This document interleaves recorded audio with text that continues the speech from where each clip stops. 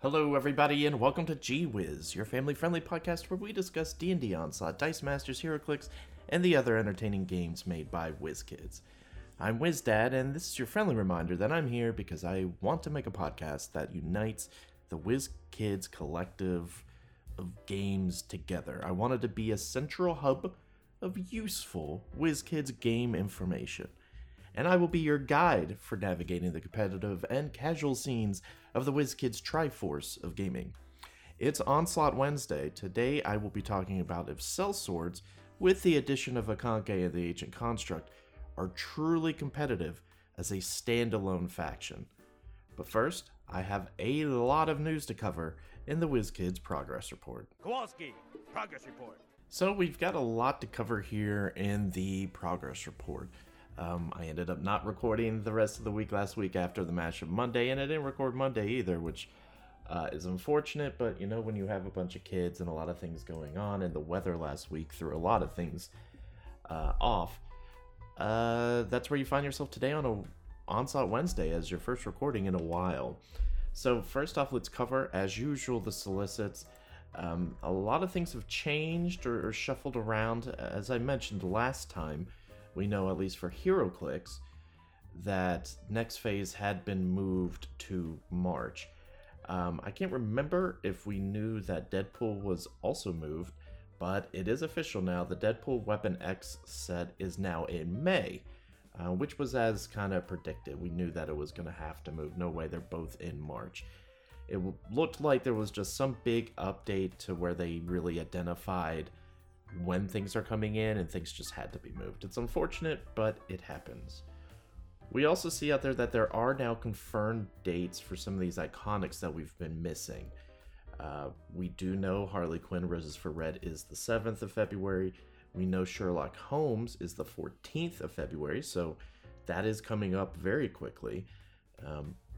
Valentine's Day we get Sherlock Holmes. I guess that's a release date, so they obviously wanted Harley Quinn Roses for Red to come out a week before, so you had time to go pick it up. Remember, this is like the ship date, or the date it's supposed to get there, not, probably not the date you're picking it up, if that makes sense. And then Colossal Kong has a set date of March 6th, so we do know Colossal Kong, who has been delayed forever, it feels like. I think we heard about it originally in November, and now we're looking at March as the first time we get our hands on Colossal Kong. We do have out here on the solicits also, I don't know if it's been mentioned before, but we do have an OP kit in June already, listed as the X-Men High Rollers Monthly OP kit. I don't usually cover OP kits, but we do know the specifics of this one, and this one is, it will have Wolverine, Multiple Man, and then a Kitty Pryde with a new sculpt and dial for first place. And then instead of like a legacy card like they've been doing with OP or objects, this time it comes with Multiple Man dice. Remember, one of the things they're really pushing with Deadpool and Weapon X is they're kind of doing new custom dice for certain characters or something like that, which I think is neat. It's pulling a little bit from the fact that maybe they're not printing as much Dice Masters, and they're like, hey, we got to do something with our dice machines. Let's make dice for HeroClix. So I'm all for it. That's fine. Perfectly A-okay with me. On the Onslaught front, let's celebrate a little bit. We've got a solicit out here. I will say that celebration should be short-lived because it's not till March, which is very unfortunate. Yes, that's right, the Sellswords 2 Golden Glory, which is the expansion we've been waiting for Sellswords, which I'm going to be talking about today in the Fishing with WizDad segment. We were hoping in January, didn't happen. I'm not surprised because as much as that one Facebook post said and people were emphasizing it, just didn't, without solicits, it's just not going out. So thankfully, it's currently set to release in March. We did see a little bit of a preview. Well, I don't really want to say preview, but there was an article on ICV2 that talks very, very briefly about it coming out. It comes out for pre-painted miniatures. They had a gallery with the product, but unfortunately they did not they didn't show anything but a Kanke, which we already know. So, kind of a bummer that we don't get to see, what the other 3 characters do. I would have liked to see both of them. Because remember, we have the Githyanki, we have, looks like a vampire type looking guy, and then we have an elf with a sword. Or a drow, or not really a drow, but we've got some interesting characters in addition to Kanke, which we already knew. So, great that we finally got some more information about it.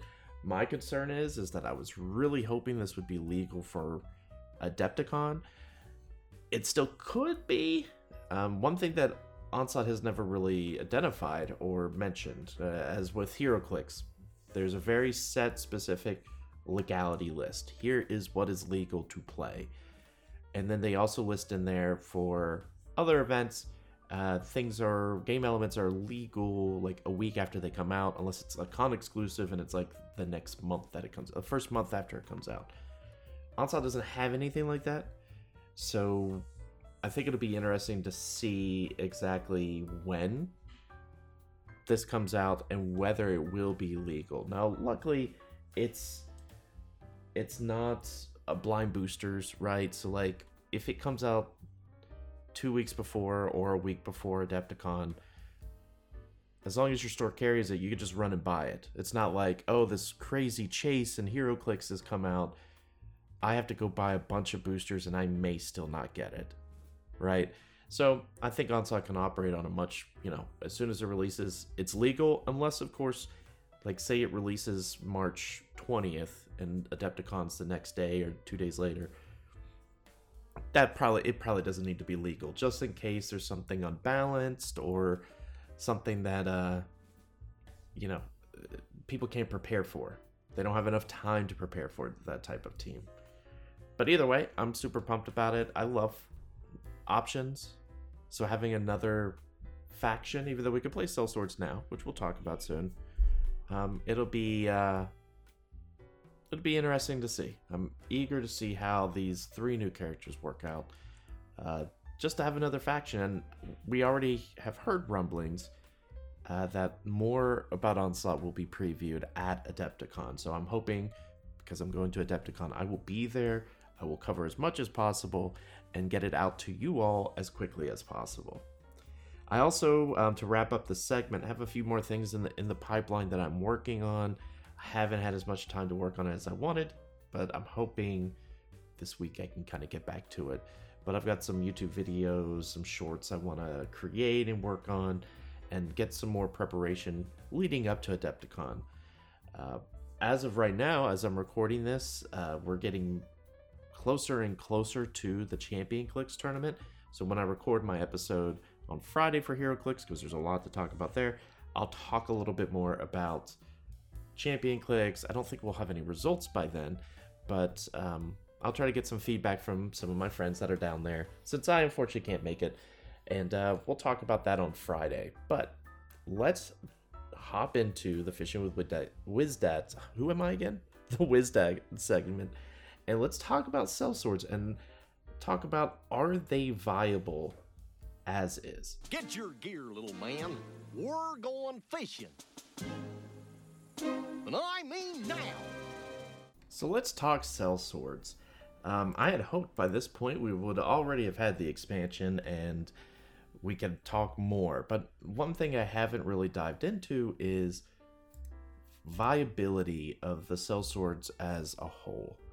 We already know Sellswords are great being splashed into different teams, right? We know that there's a lot of... They do a lot of specific things that help offset negatives for other teams, right? So you've got Hengaku, who is a very good close-range multi-attacker, very agile.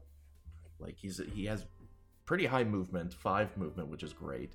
He is a really good damage dealer. So he is very nice to be able to splash onto different teams, like just someone who maybe all the attackers are like Red Wizards. Red Wizards are pretty solid to have Hengaku on. Harpers are okay as well. I do like the concept of Hengaku and Gribbleshanks. Kind of a 1-2 punch where you're delivering a lot of damage at once is really nice. Now, of course, obviously with the nerf to Chloe, it's not as good as they used to be, but definitely very, very solid. And then I think Molly is low-key much better than advertised.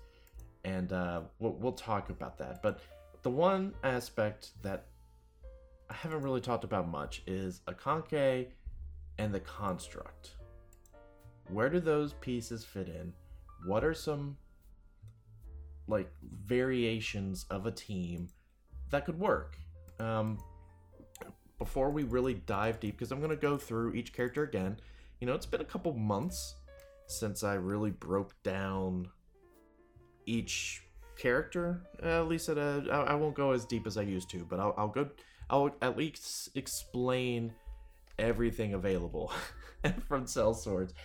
And let's talk about how the construct fits in, and then what variations of the construct do you put in there? Because remember, the construct could be different variations. I don't recall on the top of my head. I believe you have to pick which variation, like on your tournament sheet. So you can't just, each game change it to whichever one you want. I believe it has to be on your sheet. I may be wrong. If it didn't have to be on your sheet and you could just change it at will, well, then things get a little bit easier when team building comes into play. But I'm pretty confident you have to be able to, like, you have to put specifically which variation of the construct that you are doing. So just a reminder on how you build teams, for those that may be joining that aren't Onslaught familiar. Basically, when you're creating a roster, on the roster you can record 5 to 7 characters from their chosen faction and or Sellswords faction. This is a pool of characters a player must select from when forming a party during each scenario, and therefore must include at least one legal party. A legal party must include at least... a legal party is comprised of 5 characters, each with a different role. In addition, a non-Sellswords faction party can include a maximum of 1 Sellsword character, while a Sellswords faction party cannot include characters from any other faction. So, let's also keep in mind that Sellswords, the construct, takes up 2 slots when it comes to team building. And let me look into the variations of that. So looking here at the variable roles rule, that's a mouthful. It says here, a character with the variable role icon, which a construct does not have a role dictated by their character card. Instead, when this character is chosen during the choose characters step of setup, it must be assigned a variant card. That character has the role icon found on the variant card. Now, obviously, a player can't choose a variant card that has the same role as another character that has been chosen. You can't choose a character with a variable role icon if none of that character's variant cards can be chosen. So, now in the construct's case, there's 6 cards. You can't, have all 6 covered. But any future variable role characters we get, maybe they only have 2 to 3 cards. And you've already chosen all of their variant roles, then you can't choose that character, period. A character with the variable role icon has several corresponding variant cards. When a variant card is chosen for that character, it is placed below their character card. The character's role and class are dictated by the assigned variant card, and the abilities on the variant card share the dials found on the character card it is assigned to. Which abilities share which dials are noted on the variant card. So, looking into this further, it sounds like, yes, you just put the construct on your roster. You do not assign which roles, which makes sense, I guess, if you think about it. If you only put the healer construct in your party list for the tournament, it doesn't make sense that you're going to be limiting yourself. This does make the construct a little bit more playable, But that's interesting. That's very interesting. I didn't think of it from that standpoint. So let's talk a bit about the individual characters from the original Sellswords. And that is going to be Drom, Hengaku, Kithra, and good old Molly Fairhill. We'll start with Molly. Now, in my previous review of the sets, I did not think kindly of Molly, mostly because she didn't have any sort of healing. And honestly, Sellswords as a whole was lacking healing. But that at the time, right, you couldn't play Sellswords by themselves. So it wasn't a big to-do. Molly is pretty standard. She's a cleric, +5 to hit, 2 damage for standard. Her melee, her range is 1 enemy at range 2 to 3, +5 to hit, 1 damage. So not a great range attacker, but she does deal divine damage, which is relevant for certain things. She gains XP after you use a cooldown ability. Cool. Now, both cooldown abilities have fairly short cooldowns. It's just a 3-turn cooldown. She's got Ogma's Blessing, which is a bonus action. Gain Blessings of Knowledge, which is +1 to damage or +3 to defense, which is pretty good. Like, that's good. Either she deals more damage or she goes up to a 19 defense starting, because she starts on a 16, 4 movement, 16 defense, 9 health at the top. So she can play the role of the tank. If you need her to do more damage, she could be doing melee for 3 or range for 2. But that's solid for a first cooldown ability. The second one is one that we haven't seen a lot of use currently, but as we get more and more characters, ones that deal burning damage, ones that deal poison, like there's so many effects and conditions in this game. So she has Dispel Magic. It's a bonus action once again, so which is great. Both of her cooldowns are bonus. 1 mini at range 0 to 1, 3-turn cooldown. Remove 1 condition token from that mini. And it is not just, obviously, for you. It could also be for them. So that's very good. It's not healing. That stinks. But don't downplay, like I did during the reviews. I downplayed how good Dispel Magic is. The more conditions we're getting, the better it is. The better this gets. Her reaction is a little unusual. It's called Read Thoughts. After initiative cards are assigned, choose 2 enemy initiative cards and look at them. You may exchange those cards. This could be really good. Now, it's obviously not as good as Nerth. Yeah, not as good as Nerth's, like, oh, you get to take the 1 card. But you definitely end up, like, I find myself when I'm playing Onslaught, depending on the scenario, you probably know later in the game who your opponent's going to put with the lowest priority, or like going first on their team. You will know that. It's probably someone who is racing to an objective, who's surrounded by everyone, and they want to at least get 1 more turn out of them. So this is definitely an ability you don't try to use first turn, unless the scenario is a little wonky. This is definitely one that I think is useful, but like very useful. Middle of the games, you could, if as a good Onslaught player, you're going to be able to identify, hey, this is probably who they're putting first. And then you can probably ascertain these are probably the 2 players or characters that are going last or next to last.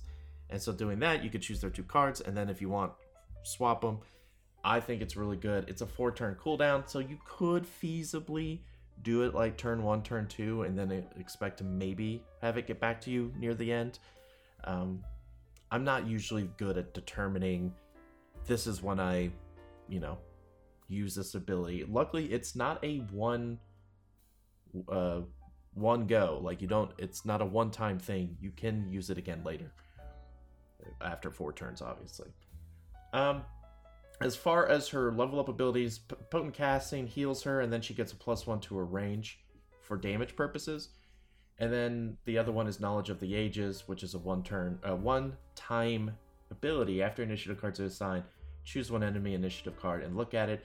You may exchange it with your initiative card. So that's kind of a Nerith first turn. If you're not first player, that turn, you could just take their first player card effectively. So I actually really like Molly now. She has definitely moved up my list of Sellswords, and kind of overall, if I were to make a tier list, which would be kind of fun, I think, to do a video of all the Onslaught pieces to make a tier list, Molly I think would be up there a little bit. I do like her a lot. Then if we move on to, we already talked about him a little bit. Let's talk about Hengaku. Hengaku, Katana, +7 to hit, 2 damage, range, 1 enemy at range 2, +5 to hit, 1 damage. 1 with your blade, your melee ignores all damage reduction. That's probably one ability that'll continue to grow. There are some, obviously, damage reduction out there. There's not a ton, but that could change, right? As the game continues to grow, we get more characters with damage reduction. That obviously is good. 5 movement, 14 defense, 9 health. Gain 1 XP after an adjacent enemy character is defeated. I find that's harder to pull off than you think. Hengaku's usually leveling up just by hitting people. So the first cooldown ability, bonus action Death Strike, you just make a melee attack. So you could double up on your melee attacks effectively because it is a bonus action. Kensei Shot is very solid. Standard action, 4-turn cooldown. 1 enemy at range 2 to 4, +7 to hit for 3 damage. Solid. If you don't want to do 1 from range, you could do 3. And then the Agile Parry I like also. After you're declared the target of an attack by an adjacent enemy, gain +3 against that attack. It's solid. It's not amazing because he's only a 14. Taking him to a 17 can still get hit pretty decently, right? Like if you're going against an opposing Hengaku who has a +7 to hit, that means they need to roll a 10 or higher on 2d20s. The probability of that is pretty decent, right? But it's better than nothing. The level up abilities, you gain 1+ damage with your melee. Hey, 3 damage melee and then Death Strike, so you're dishing out 6 damage, potentially. I like that. That's the Sharpening the Blade level up ability. And then Unerring Accuracy is you heal 2, and then you have a free action that's once per game. After you miss with your attack, reroll your attack dice, you must use the new result. I'm probably going with Sharpening the Blade most of the time. Now, Hengaku is your melee dealer. If that wasn't clear, I didn't mention it a second ago, but Molly is listed as your tactician. So she's not a healer, thank goodness, because she literally does not heal. She is a tactician. And I believe all of these Sellswords have different roles. There's no doubling down on any of the Sellswords roles. Like, for example, Drom here. Drom is a hybrid. I believe that's right. Unless I have... You know what? The melee and the hybrid symbol are almost too close together on what they look like. So I get them a little confused. Let's see real quick. Yeah, melee damage and yeah, hybrid. He is the hybrid guy, which is interesting because I don't consider him hybrid because he doesn't have range. I consider him to be more of almost a vanguard, if that makes sense. Like, he feels like that. To me, it almost feels like... How should I phrase it? It feels almost like Kithra should be the hybrid, because she hits close and she throws hammers. But that's neither here nor there. So going back to Drom, Drom, once again, the big turtle guy. He is a hybrid fighter. Spite Gauntlet. Enemy at range 1, +4 to hit, 2 damage. Cool. He does not have a ranged ability, which is why, once again, I'm not sure about the hybrid part of it. Tavern Brawler. At the end of your activation, adjacent enemies who are slowed or rooted suffer 1 damage. That's okay. He gets 1 XP after you are attacked by an enemy. Really sounds like what a Vanguard would want. His first cooldown ability is Grapple. Standard, 1 enemy at range 1, +6 to hit, 2 damage. If hit, the target is rooted. And then thus, subsequently, at the end of your turn, they take 1 more damage because of Tavern Brawler. Makes sense. Hill Rune. Gain the Hill Rune, you suffer half damage, rounded down from all physical attacks. Which, funny enough, I guess Hengaku would get through because you are reducing it reducing the heal rune. The heal rune reduces the damage, so I guess Hingaku kind of gets through that. Though as a Vanguard, I guess, well, he's not a Vanguard, but Drom does only have 14 when it comes to AC. He is slow at, well, he's okay at 4 movement, but he does have 11 hit points, or health, so he is a beefy turtle guy. He does have the Cloud Rune reaction after you're declared the target of an attack. Choose an adjacent non-attacking enemy to be the new target. And then Storm Rune, Fire Rune. Storm Rune just helps when you're resolving attack. That lets you use multiple d20s. Use the lowest result when applying that roll. That's against you, so that helps against people that are attacking you. In the Fire Rune, you heal twice, and then people hit by your melee gain slowed. You're taking the Fire Rune like a majority of the time. It just, a majority of the time you're taking that. So he's kind of your guy you want in the middle, even though he's going to take a lot of hits, because his AC isn't amazing. But that's okay, right? Like, whenever he gets attacked, he gets some more XP, so that's great. And then lastly, before we jump to the Construct and Akanke, we've got Kithra Coalforge, which is your ranged attacker. I know a paladin or range, well, think of it as like from Diablo or something. She's throwing hammers. Warhammer, +5 to hit is your melee, 2 damage. Throwing hammer, range 2 to 3, +5 to hit, 3 damage. So she deals more damage by throwing a hammer, which is awesome. 16 defense, 10 health, only 3 movement, but she's got the range to make up for it. The downside is when she is bloodied, her range attack goes down to 2 damage. So she becomes kind of a target for your opponent. First cooldown is inflict wounds. One enemy at range 1, +2 to hit, 4 damage. On a miss, this ability is not once per game. So just dealing straight 4 damage is okay. Not bad at all. Crown of Madness. One enemy at range 1 to 5, +5 to hit. If hit, the target makes a close or ranged attack against a target of your choice. So kind of a little bit of a Sedona kind of mind control aspect. You can have that person make it closer ranged against, whoever. And then she has Hellish Rebuke, which we know after she's dealt damage, she deals equal back to the attacker. That's always a threat. Hellish Rebuke, you kind of have to second guess yourself attacking someone with Hellish Rebuke. Usually someone with Hellish Rebuke, you either want to use one person to just kind of tank the rebuke back, or you slowly whittle down that character to where, like, oh, they're only dealing 1 damage, 2 damage with Hellish Rebuke. So you kind of don't go full force on someone with Hellish Rebuke. Aura of Hate is interesting. That's her level up ability. Friendly characters at range 0 to 2 gain +2 to hit. That's solid. Dreadful Aspect. I don't know if I like that one. Gain Dreadful Aspects. Enemies can't move adjacent to you or end their activation adjacent to you.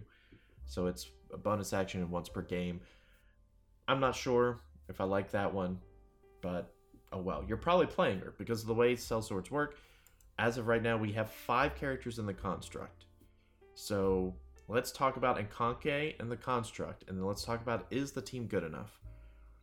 Akanke, we've talked about not too long ago, is the healer and is kind of just an okay healer.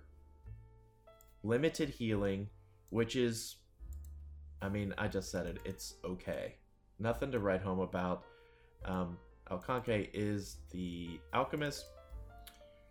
Unarmed, one enemy at range 1, +2 to hit, 1 damage. Alchemist Fire, one enemy at range 2 to 5, +5 to hit. Does has a splash of 1 and deals 1 damage. Critical target gains burning. Obviously, Akanke has the whole Ancient Construct, ignores the 1 sellsword per party. That doesn't apply to this. After you cause a character to gain a condition token, gain 1 XP. Solid. Now, Akanke does have a 2-charge healing elixir, so Akanke can do it twice. 1 friendly at range 0 to 1, heal 4. This can affect constructs. I guess that's better than I think it is. I just haven't done the math in my head of in my head I'm like, is this better? Like having 2 charges of healing elixir with no cooldown versus something like Chloe, who has healing on a short cooldown. And I think it really depends on, I mean, I guess it just depends on the game, right? The one you're going against. Like if I look at, this is a good exercise, I guess. If I'm thinking of some healers, right?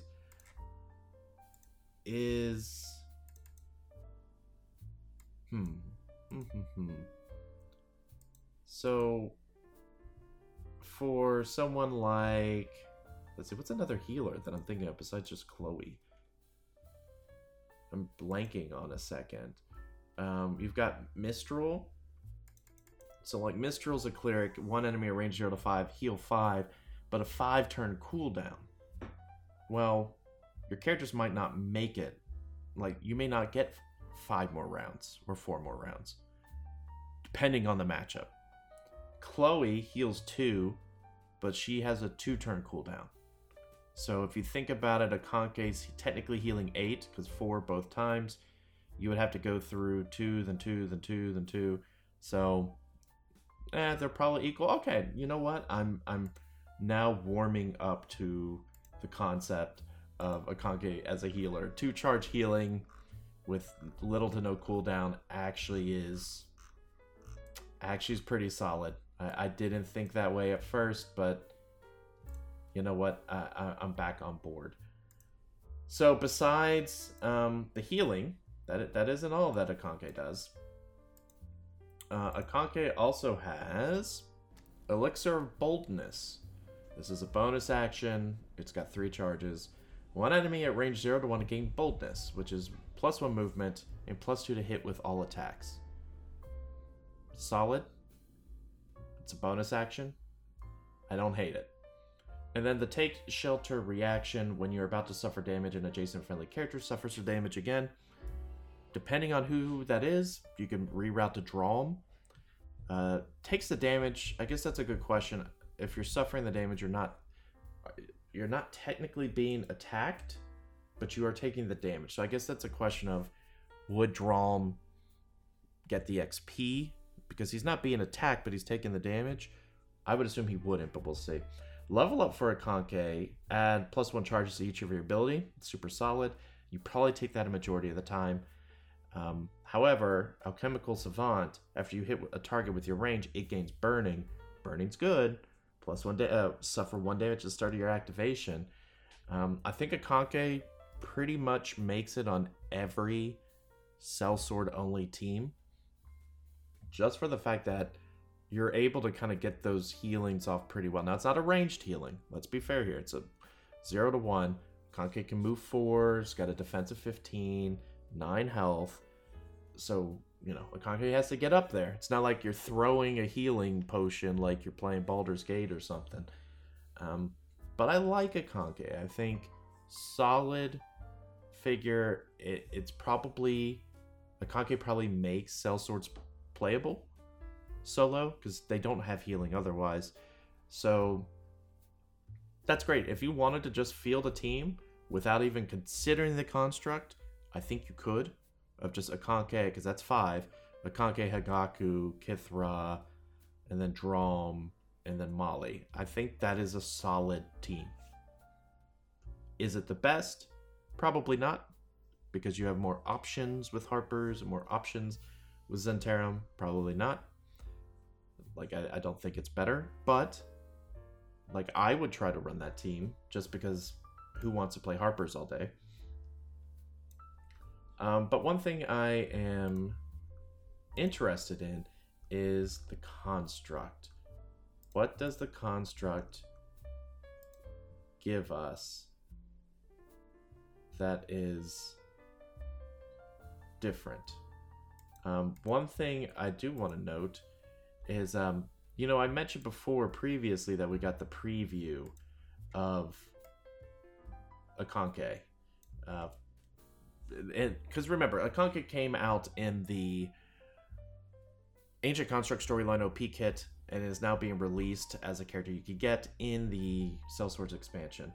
I am looking at both cards just to see if there's something different, because the Akanke from the OP kit does have a little 2 symbol next to it. Now I assume nothing's changed on the cards. It looks like everything is the same. So still range 0 to 1, heal 4.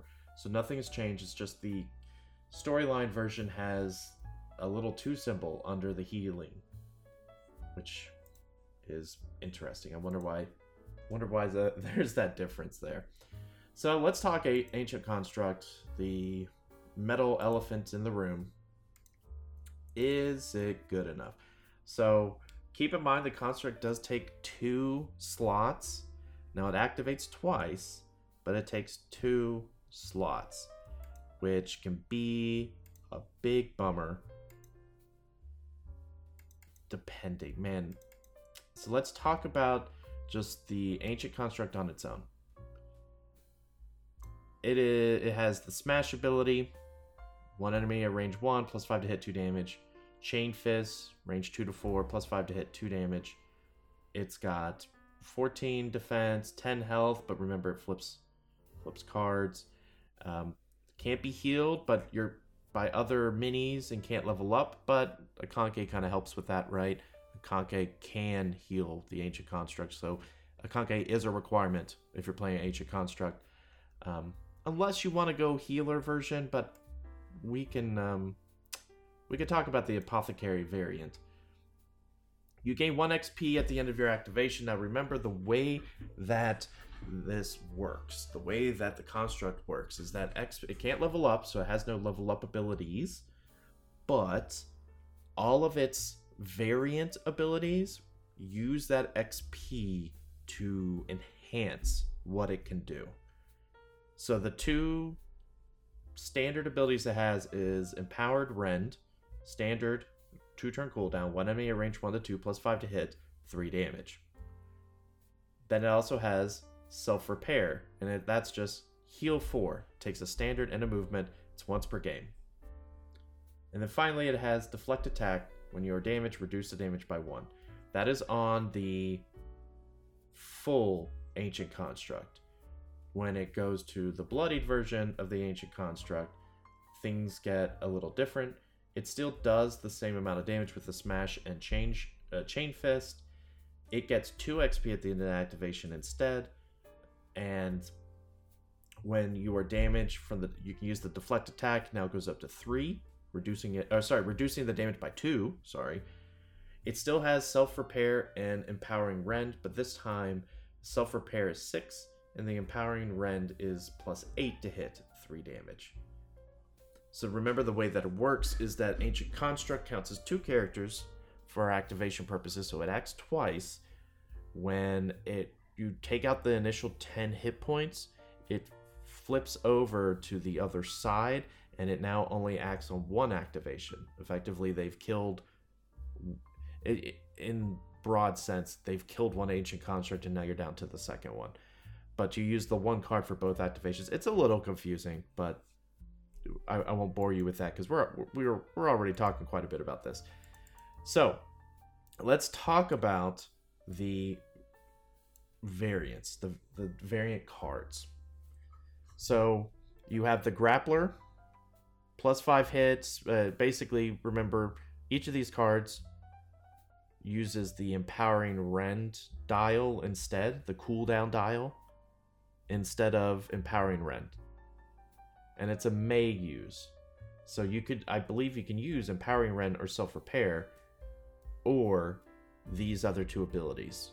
But they share cooldown. So if you use Empowering Rend, well, you can't use Spinning Strike for the Grappler until the cooldown dial is fixed.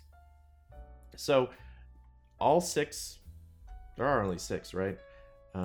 All 6 rolls, all 6 rolls, there is a variant 4. Sellswords does not have a Vanguard, and I think that's it.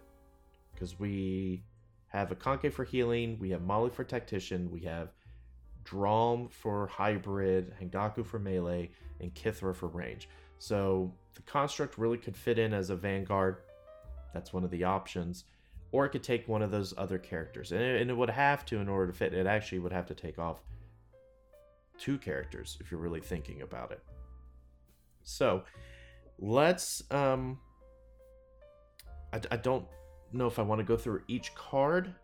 These are on the Discord, but just keep in mind that the cards themselves, the variant cards, they do very interesting things to fit the roles. Let's just identify what roles we're likely putting the construct in, right? Probably not doing Apothecary, but Apothecary is Mending Ray, would replace Empowering Rend. Bonus action, 3-turn cooldown. 1 friendly at range 1 to 3, heal 1. You may spend any amount of XP to increase the healing by the amount of XP plus 1. So, makes sense. And then you have Shutdown. This replaces self-repair. Set your hit points to maximum and gain Rooted and Weakened. Interesting. So you got kind of a healing robot. Keep in mind, every time you heal, you would get more XP for doing that, but it's on a 3-turn cooldown. Not sure I like that. I think I would want to keep a Conke, because I think the healing there is better. And a Conke could do a little bit more other things. Now, obviously, you still got your, Chain Fist and your Smash and Empowering Rend and Self-Repair. With Self-Repair, I don't know if it's necessary to have the shutdown from the Apothecary. So I'm not sure about that. It does have the redirect reaction. When you suffer damage, you may spend any amount of XP to reduce the damage by that amount. And then the attacker takes damage equal to half of the amount reduced. So you take 4 damage, you decide to reduce it to 2, well then they'll take 1 back to them. So, first off, I think I prefer a Conke over the healer version of the construct. Let's look at Tactician. Now, Tactician would replace Molly on the team. Let's ignore that you'd replace someone else. Let's just say, okay, is Molly or the Mage construct better? And remember, keep in mind, I think the person who would do best with this kind of Sellswords team is someone who has these type of variations already built in. Like, they have party lists in mind going into the tournaments for almost every scenario. Just knowing, or matchups in mind for if you're going against Zentarum or Harpers or etc. So the Mage, instead of Empowering Rend, it could use Orb Blast when enemy at range 2 to 4 plus 6 to hit, plus 10 if you are bloodied. Neat. 2 damage, and you may spend any amount of XP to move the target away from you that many squares. Interesting. And then Refraction replaces Self-Repair. A 4 square cone. That's huge. Plus 5 to hit, 2 damage, and you move the target up to 2 spaces. This attack does not target friendly characters. I like that. Board manipulation is big. Like, big. And it says you may move the target. I believe that still would activate some things like opportunity attack. It may or may not, because you may move the target after an adjacent enemy moves and is no longer adjacent. So I think that should activate opportunity attacks, which is interesting. So the Mage version of the construct is very much manipulating the board. Refraction is once per game, but Orb Blast is every 2 turns, which effectively is every second turn. So you do it turn 1, cooldown goes to 1, next turn cooldown is back. So turn 1, turn 3, turn 5, stuff like that. Round 1, 3, and 5. Now keep in mind, this construct is going twice a round, right? And you only do cooldowns at the end of the round. So something to keep in mind. But I do like the Mage up. Like, I think the Mage is definitely better than Apothecary. Don't know if it's better than Molly. That one I think I would leave to tournament selection. Like, scenario is, like, if you're on, but to put it frankly, if you're on a capture the flag or like control point type scenario, I think the Mage construct is great in there because you can move enemies around, right? You can win a game by moving them off a control point and then moving your people in. Especially if the construct is a 2x2. So I like the mage. I think, if you're bringing the construct, I think you do build a party that has the mage in it for maybe those control points or something that relies on people grouping up, so that way you could kind of manipulate the board a bit, or like move them into danger zones that might be on the map, or move them next to an enemy of some sort. There's a lot you could do with that. Next up, let's talk about the melee damage person. So that would replace Hengaku. This is the soldier. You have giant slash, one enemy at range 1 to 2, +4 to hit, 3 damage. When you declare this attack, you may spend XP to increase the damage by 1 for each XP spent. So you could take that up to 4, 5, 6. There's no limit. It's just how much XP you have. So that's solid. Then you have Whirlwind. Target your space, +4 to hit, splash of 1. So remember, you're a 2x2, so that's what, 12 squares? 3 damage, +4 to hit, splash of 1, 3 damage. When you declare this, you may spend XP to increase the splash range by 1 for each XP spent. I think that's interesting. It's once per game effect. All of these that are in the self-repair field are once per game effect. I think it's interesting. The concern with that is I don't know how often you're pulling that off, simply because it does not say it doesn't affect friendly characters. So when you're spinning around, you're targeting your space, +4 the hit, you're hitting everybody. So you might hit your own people, and with a big guy like that, it's kind of more likely. So Hengaku probably is better than the soldier variant. I would probably much rather have Hengaku in that case. You have the ranged, which is going to be replacing Kithra at least. Giant bolts. Target one enemy at range 2 to 3, +5 to hit, 3 damage. You may spend XP to increase the maximum range by the amount. That's okay, right? That's all right. It's not a lot of range, but Kithra doesn't have a lot of range either. You deal as much damage as Kithra does. It's okay. I think it's fine. Let's see if the barrage is better. Target one enemy at range 2 to 5, +7 to hit, 2 damage. When you declare this attack, you may spend XP to add 1 target for each 2 XP spent. Each target is a separate attack. So, keep in mind, all these self-repair ones take a standard and a move action. That one is interesting. It definitely feels better for a PvP type scenario. But, man, 2 XP... The one barometer you would want to test is how frequently do each of these variants get XP. I'm not sure... Like, you obviously get the 1 at the end of your activation. So that means you're effectively getting 2 a turn because you activate twice. That's alright, I guess. I would say Arbalest is really up there. You probably want Kithra and one of the other Sellswords. That's probably what I'm thinking. Last but not least, we have... Well, we'll talk about the Defender in a second. Last but not least, we have Drom. Well, the hybrid, who would be replacing Drom. That's the Grappler. Spinning Strike, target your space, +5 to hit, splash, 2 damage. When you declare the attack, you may spend 2 XP. If you do, any mini hit by this attack gains slowed and weakened. Man, that's a bummer, because that would really work well with Drom. Funny enough. But slowed and weakened, solid. Remember, you're spinning for a decent amount. You only have to use 2 XP once, so it's not like you're stacking it like with Barrage. So that's okay. 3-turn cooldown, alright. And then Surge. Friendly characters at range 1 to 3 may each move up to half their movement.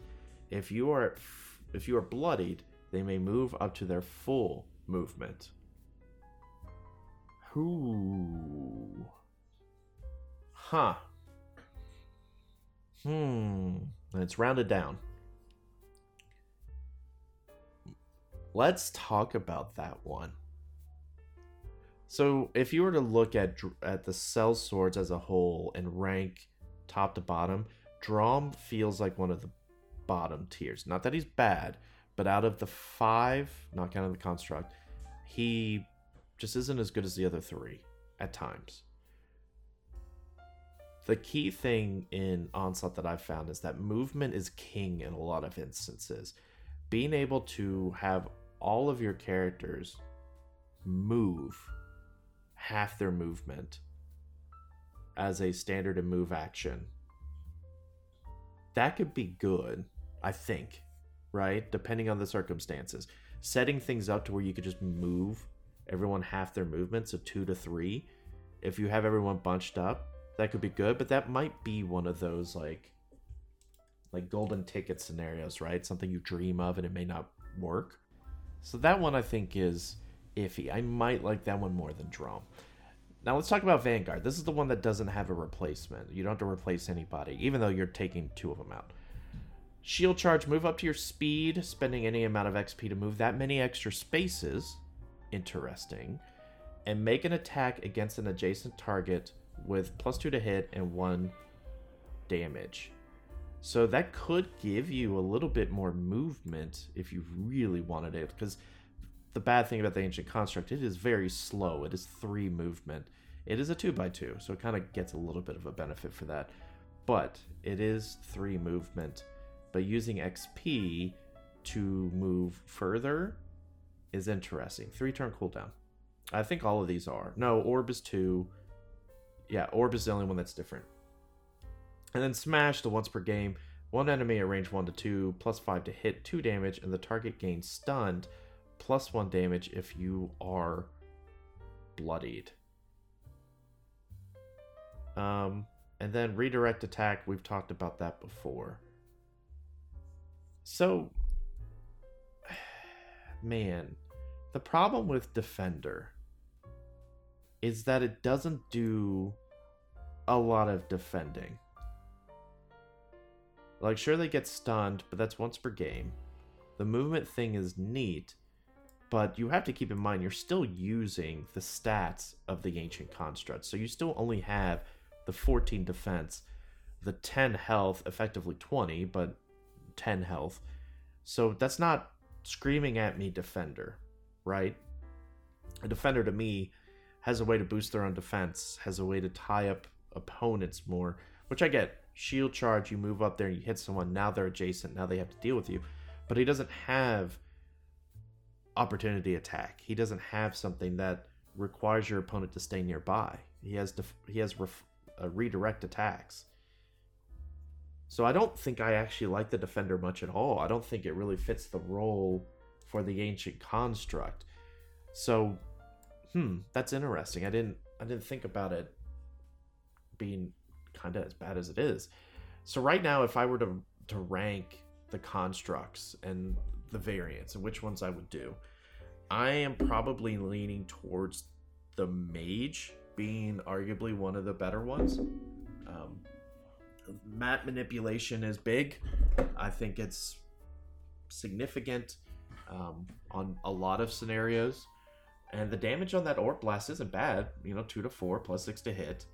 2 damage, that's not bad. And then you don't have to expend XP to move characters away, but you can. So I would probably put the Mage up there. The thing to keep in mind is that whichever one you choose, they're going twice. So the 3 movement is absolutely necessary because effectively you're moving 6 a turn because you're taking 2 activations. And you can potentially do those activations back to back if you want. But if I say I was going to make a Mage version team, Akanke is going to be automatically on the team. So who are the other 2 that I'm using? Most likely for Mage, I am using probably Hengaku. I can't use Molly, so it's either Drom or Kithra. So I'm probably using Kithra at that point. So my team would be Kithra, Hengaku, Akanke, and then Mage Construct. And that's kind of my higher damage. Doesn't really have a lot of melee, right? You have, melee, like, in your face taking hits. Kithra could kind of take some hits, but she doesn't want to because she loses that extra range damage. And then you can maybe make a case for Monk taking out Drom increasing your speed, so you'd want Hengaku. So once again, if you're not playing Apothecary Construct, you're probably playing a Kankei. So Kankei, so what 2 would you put with Grappler? Hengaku to get the bonus, and maybe Kithra again. Because you can't play Drom. You could play Molly, which Molly might be okay in that instance. It really would depend on scenarios. So there are some variations I could see you doing with the construct.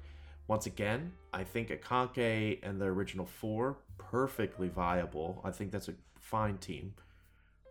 I think the construct is interesting. I need to get a hand on one and see how it plays in person with the double activations, whether it could get tied up pretty easily.